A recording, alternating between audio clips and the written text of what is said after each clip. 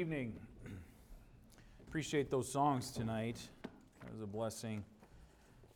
The way that it ties in with what we're going to be considering here tonight. It always encourages my heart. Amen. Take your Bibles, turn to 1 Thessalonians chapter 5. 1 Thessalonians chapter 5, please. I'm going to direct your attention tonight to verses 9 through 11 for our text here.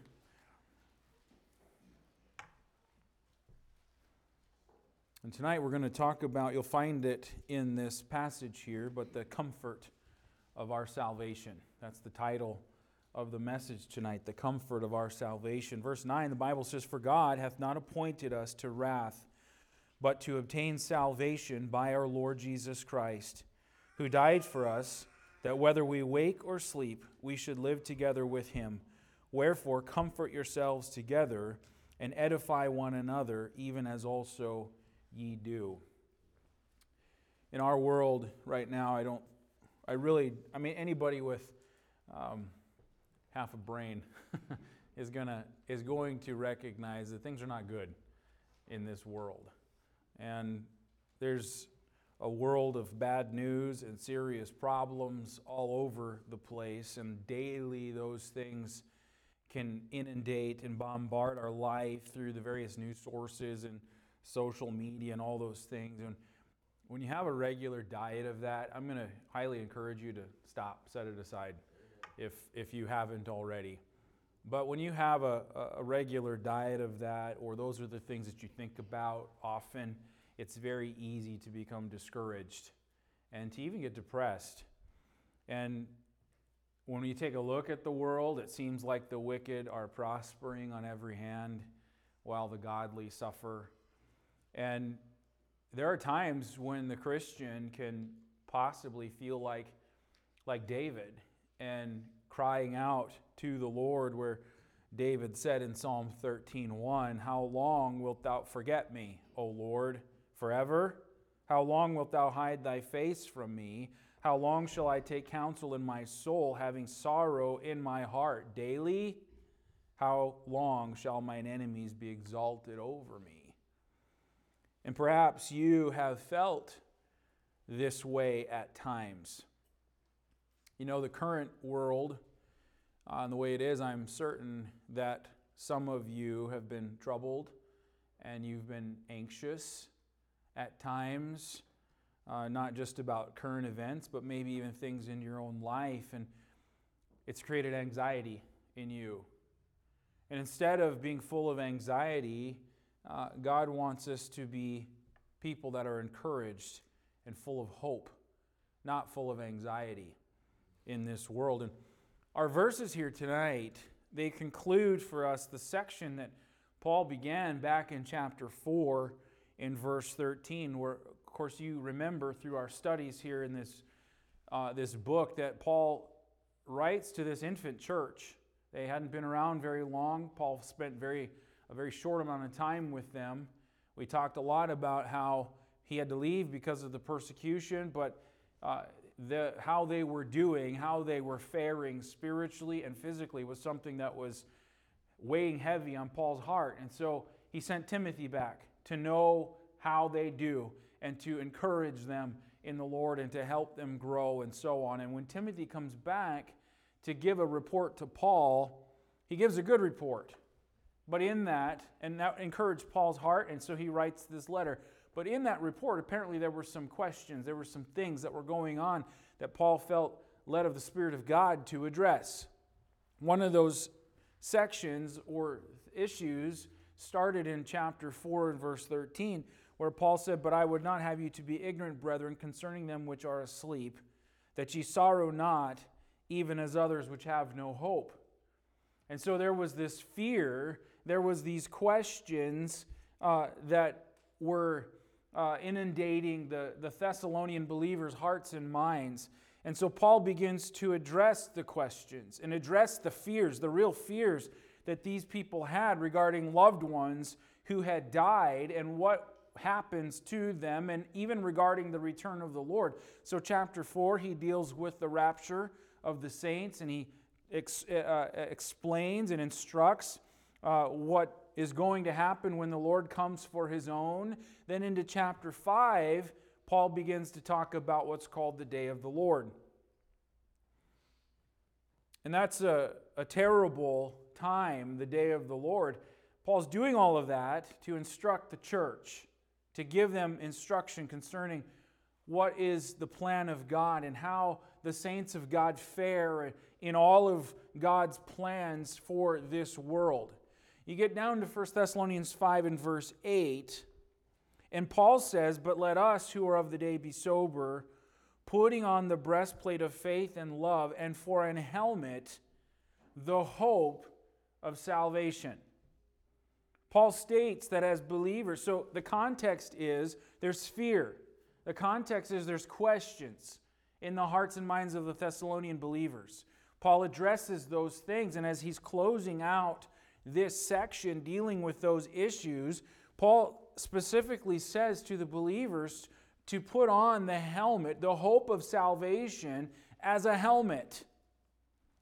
Believers were to put on as a helmet the hope of salvation. You know what hope means. It means a confident expectation. And so Paul is saying, as a helmet, put on this confident expectation of your salvation. Certainly it refers to the aspect, the future aspect of our salvation, when Christ returns and will forever be with the Lord. That's what Paul said in chapter 4 and verse 17, that we're going to be caught up together with those that have died, and together we're going to meet the Lord in the air and forever be with the Lord. That's what he's talking about, the future aspect of our salvation. So that raises a question. Why a helmet? Why is the hope of our salvation likened unto a helmet? Well, what does a helmet do? A helmet protects, obviously, right? You'd all agree with that? A helmet was one of the most important parts of a soldier's protection. When a soldier would go forth to battle, the helmet was one of the most important protection pieces that he had in his armament. What does it protect? Well, it protects the head, of course. And so the idea that's being laid out here is that the hope of our salvation, the future that we have with the Lord, is something that should be a protection for our thinking, for the way that we think as we live in this life, in this world. Now, the mind is where the battle is usually fought. Where do worries and fears begin? They begin in the mind, don't they? And we have a tendency to imagine. Some people always imagine the worst, right? They go from a sliver or a hangnail to, "Oh, I've got cancer!" That's kind of how they are, where they just go from one extreme to the next, and it's just automatically the worst case scenario. Well, you start to imagine things that aren't there, and you start to believe the things that you're imagining, and it creates all this anxiety and fear and worry in the heart. It begins in the mind, in our imagination. Paul has just described in chapter 5 the time that is known as the day of the Lord, which is going to come on the lost unexpectedly, suddenly, inescapably. They're not going to escape. But that day is not going to surprise the children of God, the children of light, those who are saved. In fact, Paul says we're to be alert, we're to be sober as we live in anticipation for the return of the Lord in the current climate. You understand? You following me? But even so, some Christians feel anxious and fearful about the days that we live in. And they worry a lot about a lot of things. About the vaccines, right? I probably said a word that Facebook is probably going to, do something with. I don't know what they'll do. It would be false information, correct? We'll be banned. Go to Facebook jail. People worry about those things. It's the mRNA vaccine. It's an experimental thing, and those are probably all real true things, actually. But what's going to happen? We're losing our freedoms. Our country's going down the tube, and it is. There's wickedness in high places. The leaders of our country seem to be, if you want to use the term, hell-bent on destroying any remnant of freedom that there is. Even persecution that could come to God's people in America. These are all things that people think about, things that people worry about. And like I said, the battle is often in the mind. That's where it starts.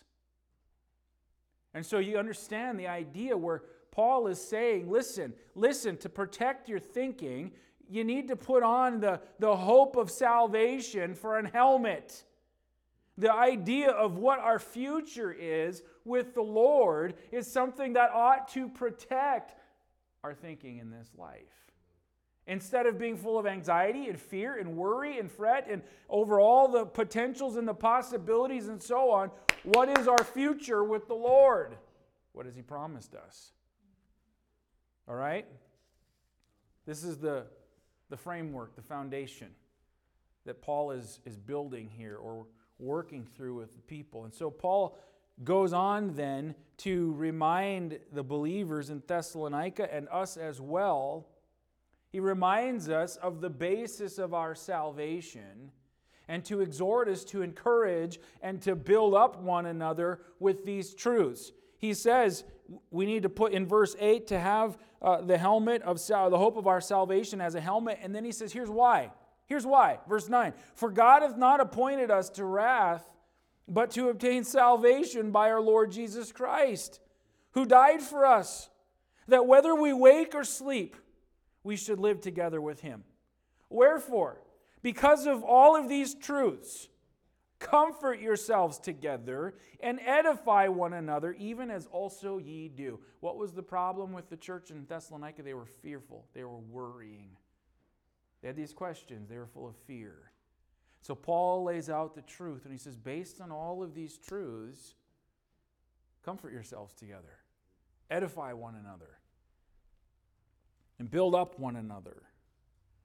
And so tonight we're going to talk about the comfort of our salvation. Our salvation is based on three things. We're going to look at four things, though, in this passage tonight.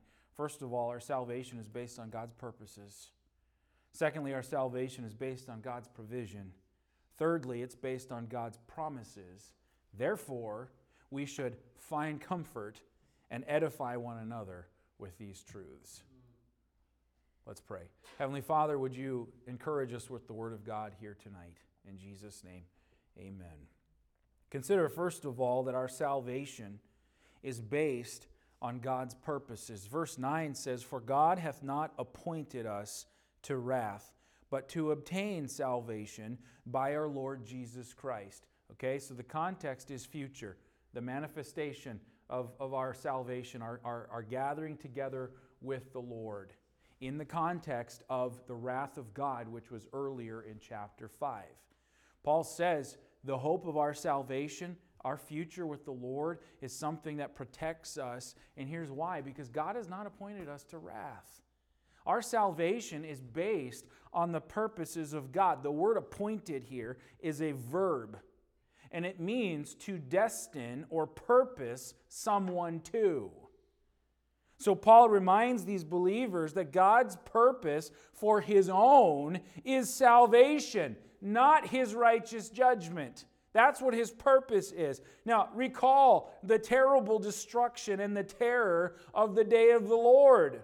Back in verse 2, For yourselves know perfectly that the day of the Lord so cometh as a thief in the night.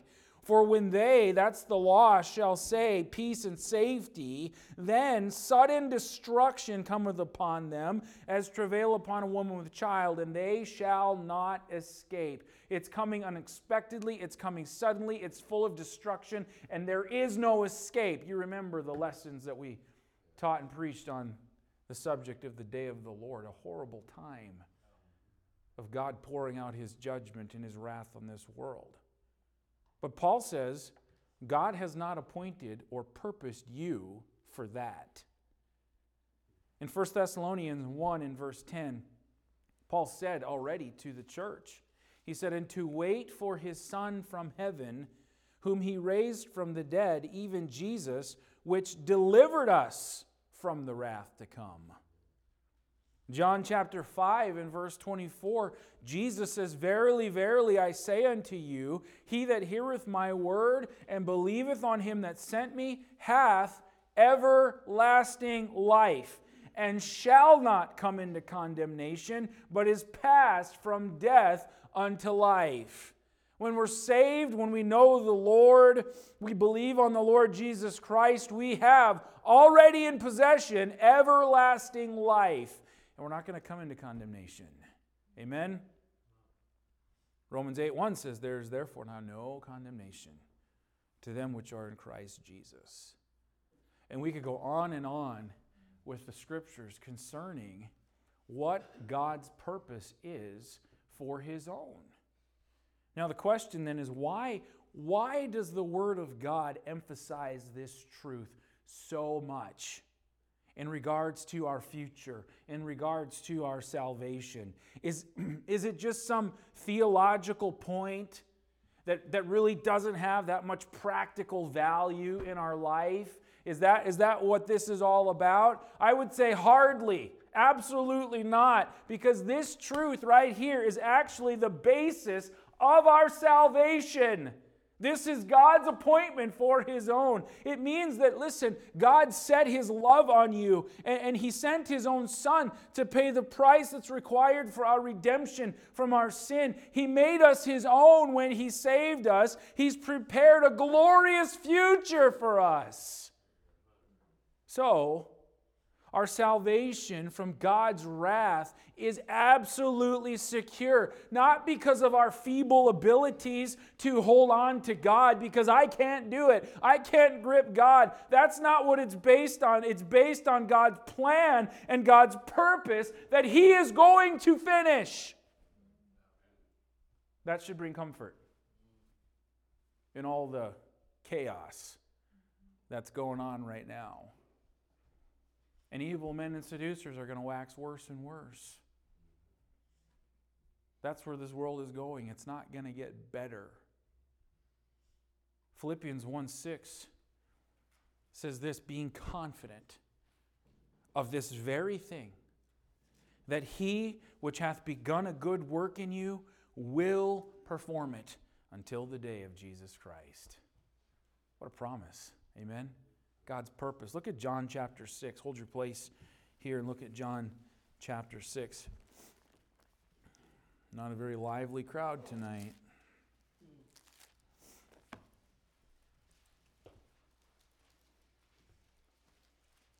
John chapter 6 and verse 37. Jesus says, "All that the Father giveth me shall come to me. And him that cometh to me I will in no wise cast out. For I came down from heaven, not to do mine own will, but the will of him that sent me. And this is the Father's will, which hath sent me, that of all which he hath given me, I should lose nothing, but should raise it up again at the last day. And this is the will of him that sent me, that everyone which seeth the Son and believeth on him may have everlasting life, and I will raise him up at the last day." What's the purpose and the will of God for His own? Everlasting life, and not one should be lost. Amen? Paul says, the hope of your salvation, the future you have with Christ, is an helmet. It protects your thinking, so that you don't live in fear and anxiety and worry in this life. Now go back to our text, because before we leave verse 9, I want to note also that there are two, and only two, final destinies for all people. There's salvation and there's wrath. Verse 9 says, "For God hath not appointed us to wrath, but to obtain salvation by our Lord Jesus Christ." Salvation or wrath. In the context, wrath is the opposite of eternal life or salvation. And so obviously this refers to the eternal wrath of God. John 3 in verse 36 clearly contrasts these two opposite destinies. John 3:36 says, "He that believeth on the Son hath everlasting life, and he that believeth not the Son shall not see life, but the wrath of God abideth on him." Here's the truth of the matter for all people. God has ordained this. It's either eternal life or it's eternal judgment, depending on what we do with the Lord Jesus Christ. God has purposed it. His purposes will not be thwarted. The Bible repeatedly affirms this truth, that God's will and God's purposes are not going to be thwarted. Psalm 103 verse 19 says, "The Lord hath prepared His throne in the heavens, and His kingdom ruleth over all." Psalm 115 verse 3 says, "But our God is in heaven. He hath done whatsoever He hath pleased." And Isaiah 14:24 says, "The Lord of hosts hath sworn, saying, Surely as I have thought, so shall it come to pass. And as I have purposed, so shall it stand." There's not going to be anybody that doesn't fall into one of those two categories. And so Paul's first point is that our salvation is based on God's eternal purpose, which can never fail. Amen? And so, if that's true, let the storm winds of this God-hating world blow, friend. I know whom I have believed, and I'm persuaded that He is able to keep that which I've committed unto Him against that day. Amen? Come what may. Our hearts should not fret and fear and worry over what's happening now, because listen, my hope is in the Lord. My hope is in the salvation that I possess in Jesus Christ. Amen? I'll give myself an amen, because that was pretty good. I'm kidding. It's a good book. Second point, verse 10. Look at verse 10. The Bible says, "Who died for us, that whether we wake or sleep, we should live together with Him." The second point is that our salvation is based on God's provision. Not only on God's purpose, but also God's provision. The first part of verse 10 says, "Who died for us." Paul says our salvation is based on God's provision through the death of the Lord Jesus Christ. This is constantly what Paul preached everywhere he went, that Christ died so that we could be saved. He had to die. Acts 17 and verse 2, the Bible says, "And Paul, as his manner was," so this is something he regularly did, "went in unto them, and 3 Sabbath days reasoned with them out of the Scriptures, opening and alleging that Christ must needs have suffered, and risen again from the dead, and that this Jesus whom I preach unto you is Christ." Paul preached that Jesus Christ had to die. He reasoned with them out of the Scriptures, opening and alleging that Christ needed to suffer. He had to suffer. Jesus, while in the garden, prayed, "If it be possible, let this cup pass from me." And certainly He's not fearful over the suffering that He would necessarily endure. But the fact is, He had to die. He had to be crucified. His blood had to be shed because there was no other way for sin to be forgiven. Someone might ask, well, why did Jesus have to die for our salvation, really? I mean, after all, when someone wrongs you, you can just forgive them. Why couldn't God just forgive us without Jesus Christ needing to die?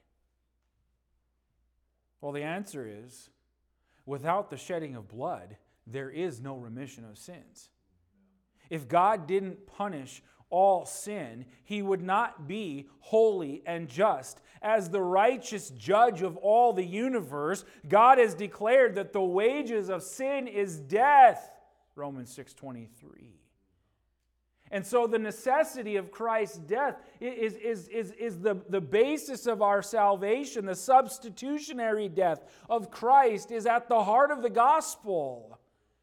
John 3:16 says, "For God so loved the world that He gave His only begotten Son." Obviously, He gave Him to be a sacrifice, that whosoever believeth in Him should not perish with the wrath of God, but should have everlasting life. Amen? The substitutionary death of Christ is at the heart of the gospel. Salvation, which means deliverance from God's wrath. That's what it means to be saved, right? Why do you need to be saved? Because the wrath of God is on you. I need to be saved from that, rescued from that. Salvation means deliverance from God's wrath, and it's a free gift to all who believe on Jesus Christ and His blood, the blood that He shed for the remission of your sin. Now, that's not something that you and I do. We can't merit that or accomplish that. The only way we can have it is because God provided it.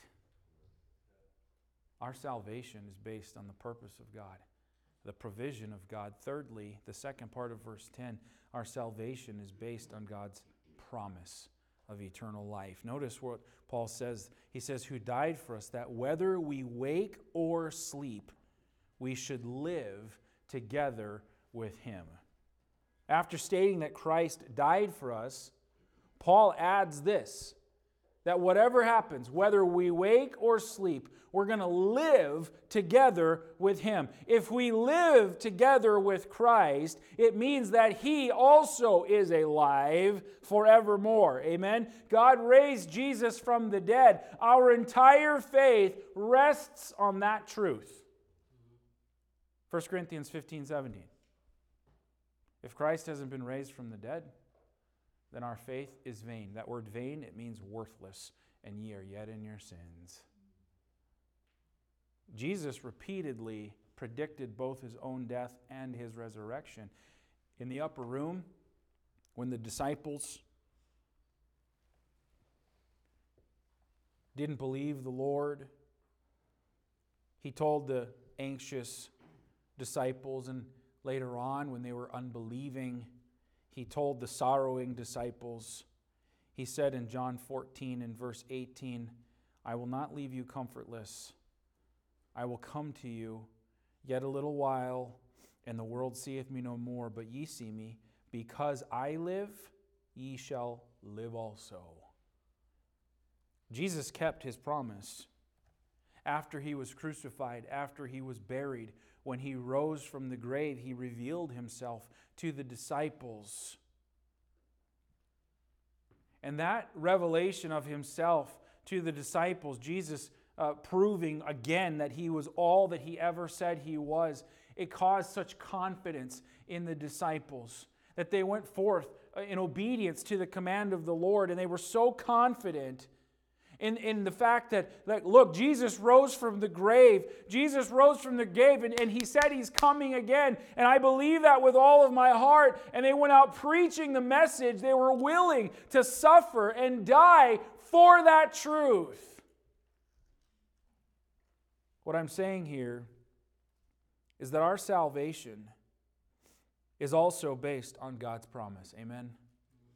God's promise of eternal life. The eternal life to all who would believe. And whether we're living when Christ comes or whether we die before He comes again, we will be given eternal resurrection bodies when the Lord returns, and we will forever be with Him. That is a promise, and God cannot lie. That's God's promise to all who would believe on the Lord Jesus Christ. And so all of that body of truth right there, Paul says that hope of salvation is protection for you and how you think, so that you're not full of fear, which the Thessalonians were. But the application then comes in verse 11. As Paul concludes this whole portion, he concludes it with a practical exhortation. He says, "Wherefore?"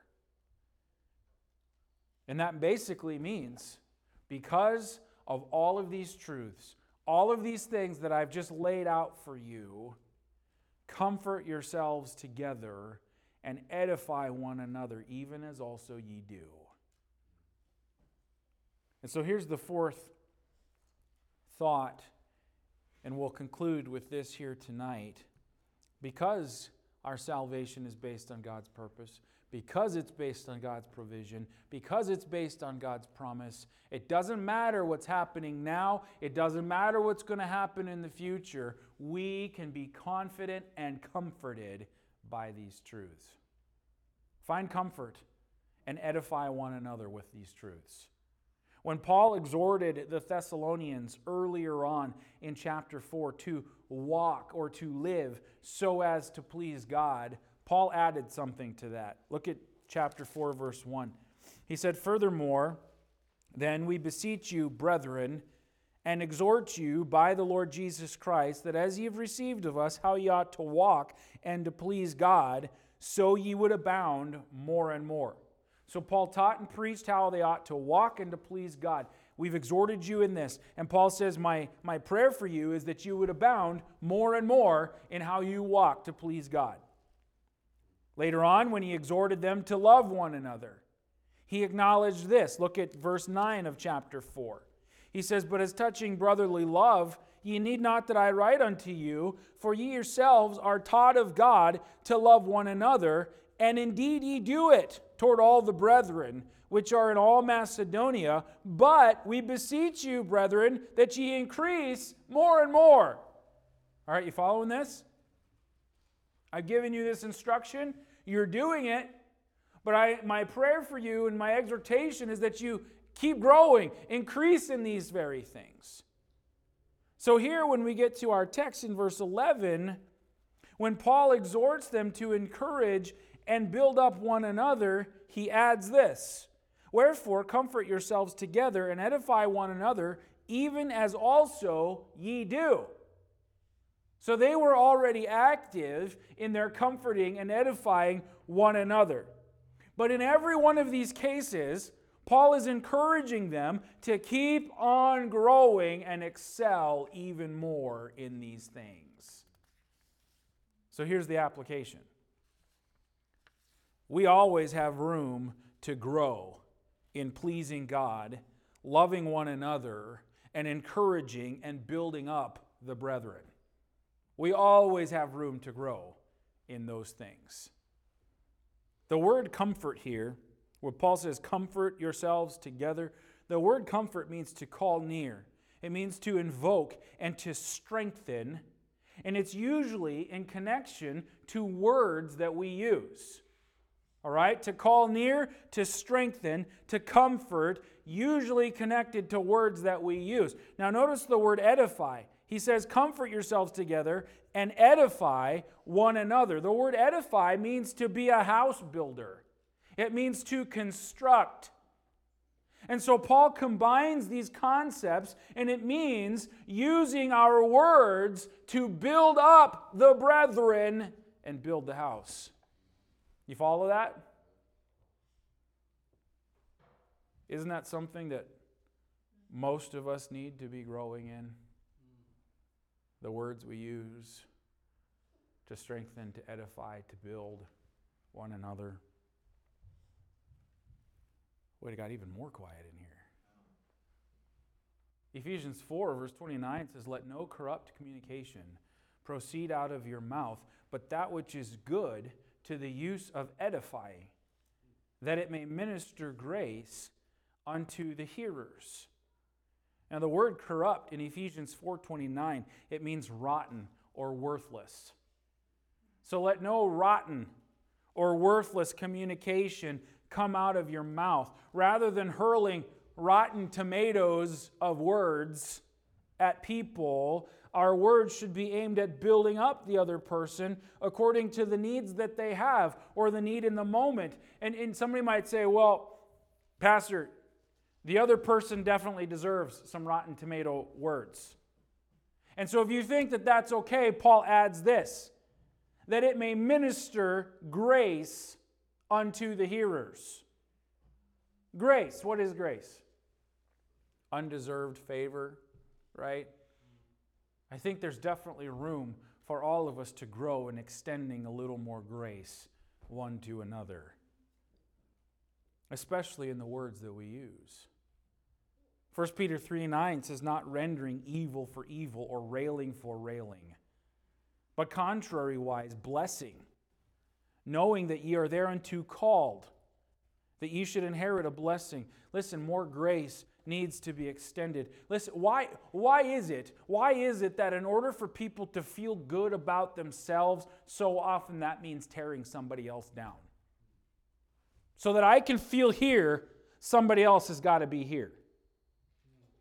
And we do that with the words that we say. According to the Word of God, the process of encouraging and building up is the responsibility of the entire church, not just the leaders of the church.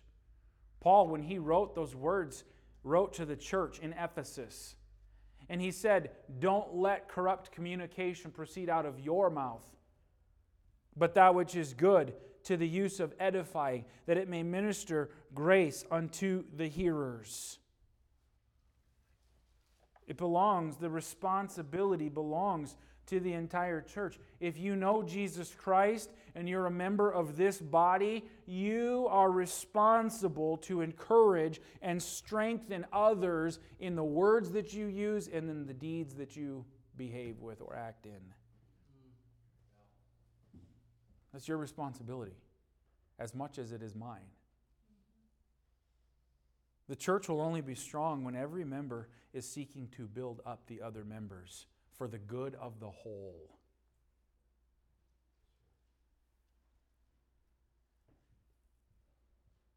A lot of times what happens is people sit around waiting for others to build me up. Why don't others reach out to me? If you got a problem with this, how come you don't reach out to me? That's the attitude that so many carry sometimes. No. Ephesians chapter 4, flip over there, look at it. Ephesians chapter 4 and verse 15. The Bible says, but speaking the truth in love may grow up into him in all things, which is the head, even Christ, from whom the whole body fitly joined together and compacted by that which every joint supplieth, according to the effectual working in the measure of every part, maketh increase of the body unto the edifying of itself in love.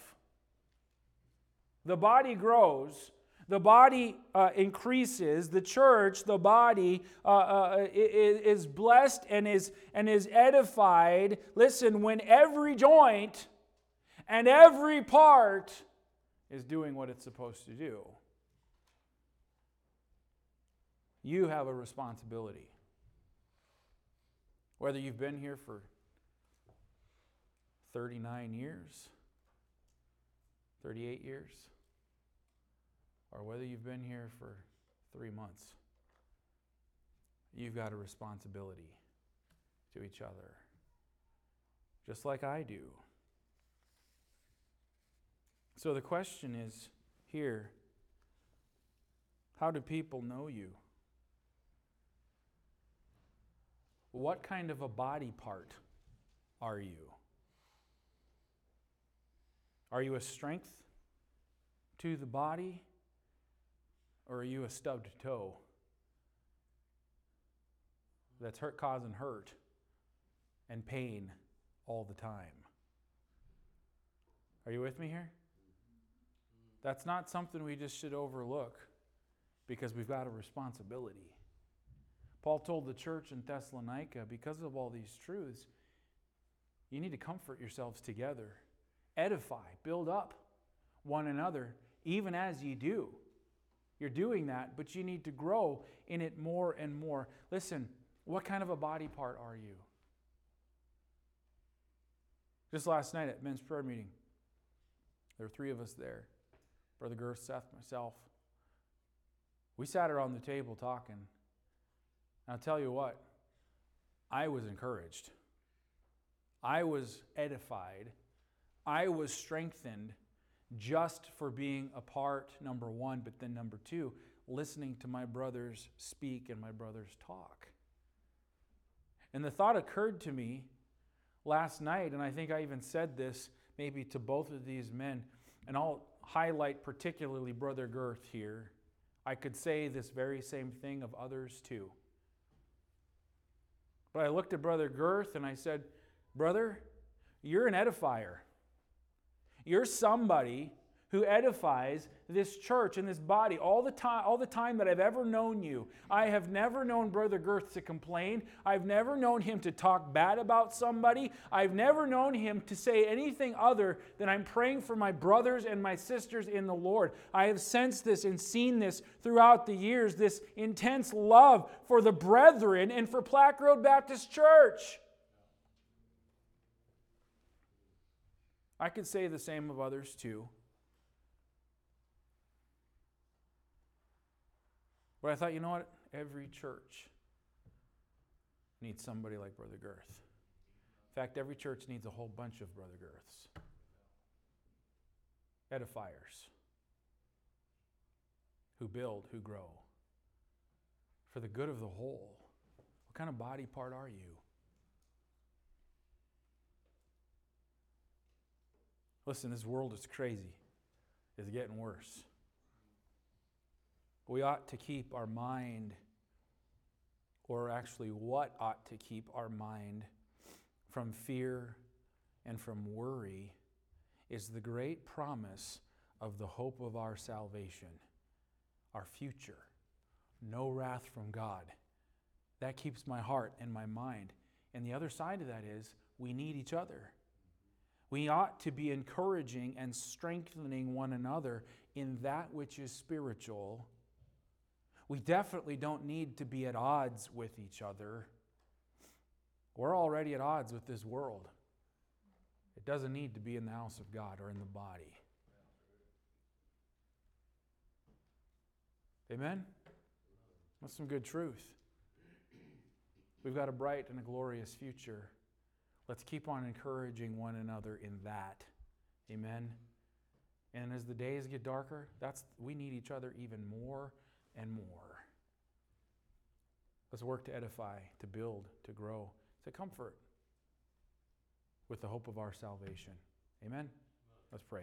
Lord, thank you so much for your word. Thank you for its encouragement, its challenge to us. Lord, how it teaches us and it furnishes us thoroughly. Lord, that we could be complete in you. Lord, you use your word to sanctify. And Lord, I'm so thankful that you've given it to us. But Lord, I pray that you'd help us to apply it, to be obedient to it. And Lord, as was already prayed tonight, may these things rest in our heart, in our mind this week. And Lord, I pray that if there's some who are discouraged, fearful, questioning, Lord, their future in Christ would be the thing that encourages and challenges them. Let the winds blow, come what may. We're secure in the Lord.